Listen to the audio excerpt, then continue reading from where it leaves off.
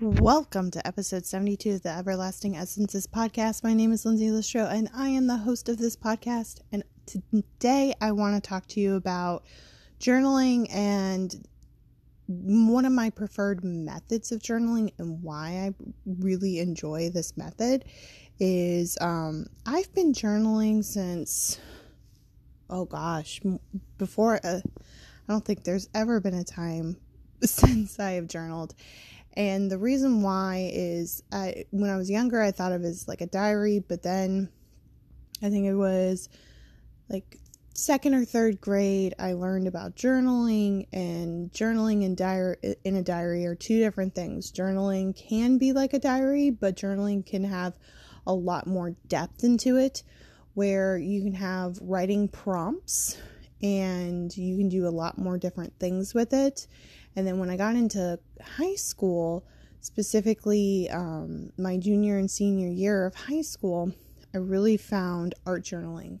Visual verbal journals or junk journaling, it really depends on who you talk to and their method and style of journaling. So I really appreciate incorporating art into my journaling. And also I have a lot of pieces. I have these hardboard pieces of art that are very visual journal type of pieces. I literally went to Lowe's, bought a big sheet of hardboard, had them cut it down for me, and I would just paint straight on the hardboard. And I incorporate visuals and writing right onto it. And these pieces would come out of different journaling prompts or just journaling pages that I would do. And so throughout high school, I actually went to college originally for art school. I wanted to be an art teacher and get a degree for teaching art. And while I was there, I started learning about this method called bullet journaling. And so I would have to say over the past 10 years, more specifically over the past 5 years, this is a form of journaling that I have fallen into.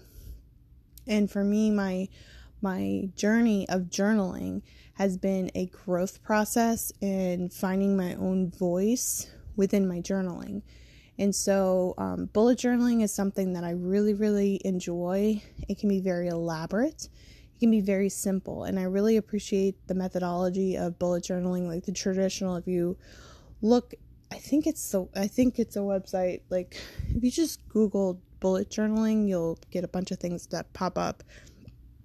And there's a lot of things that are very elaborate with it. But really what appealed me to it was the minimalistic simplicity of tracking things, specifically with my mental health. And so one of the things I started to do and continue to do, and I'm on my third or fourth bullet journal right now. I think it's my third official bullet journal, is a dots journal.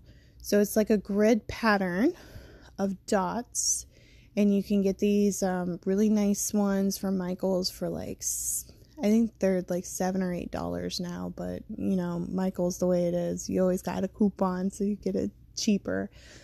But they're nice, thick hardcover journals, and within the pages they're all dotted.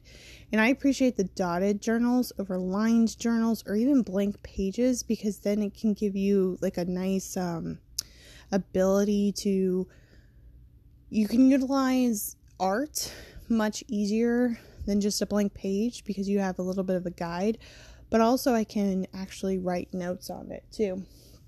So for me, I really appreciate doing journaling in this aspect.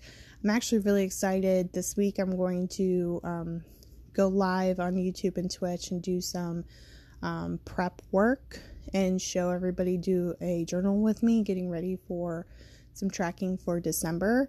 I haven't done a lot of tracking and done traditional bullet journaling the way I really enjoy it since Corona happened. And for me, I'm on this really nice journey of really diving into what brings me joy. And what really brings me joy is doing my mood trackers, doing my weekly trackers in my journal, playing with my washi tape, and doing collections in there, doing various art journaling in there. and getting back into that practice again. So I wanted to share a little bit on this podcast of the importance of journaling. I think everybody should journal. It's a very therapeutic process to connect what is going on in between our ears onto paper. And for me, whenever I speak to people, and I can relate to this, we attract what we who we are like.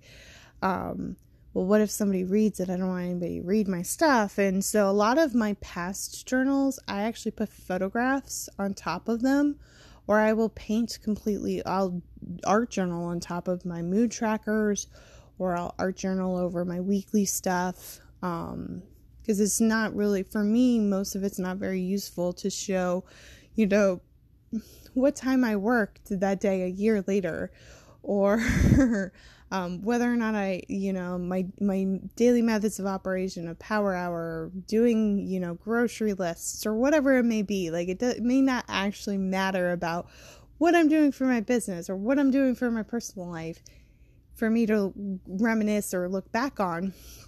So I'll art journal on top of it. And it's a creative outlet. So for me, I highly encourage, if you are listening to this, to look into a method of journaling that works for you. This is just a method of journaling that works for me, and I'm really in alignment with, because I can go super, super basic, or I can get very elaborate. Like last year for December, my mood tracker was a string of Christmas lights, and I want to do that again this year, because it was actually the one tracker that I really, really enjoyed filling out, was the Christmas lights. So you can be very elaborate with these, and you can be very simple and basic too. But that's what I've got for you guys. I hope you're having a wonderful day. Just a couple of things before I let you go. Once again, if you got any value from this, go ahead and screenshot this, share this into your Instagram stories, and tag me at Everlasting Essences. Tell me what your biggest takeaway is. Don't forget to subscribe and follow on whatever platform you are listening to. And don't forget, over on Apple Podcasts, once we hit 25 5-star reviews, I am going to be giving a cash giveaway. So make sure you go over there, leave your review, and don't forget a love note, because I can't enter you into the drawing without the love note. Have a wonderful day, and I'll talk to you tomorrow.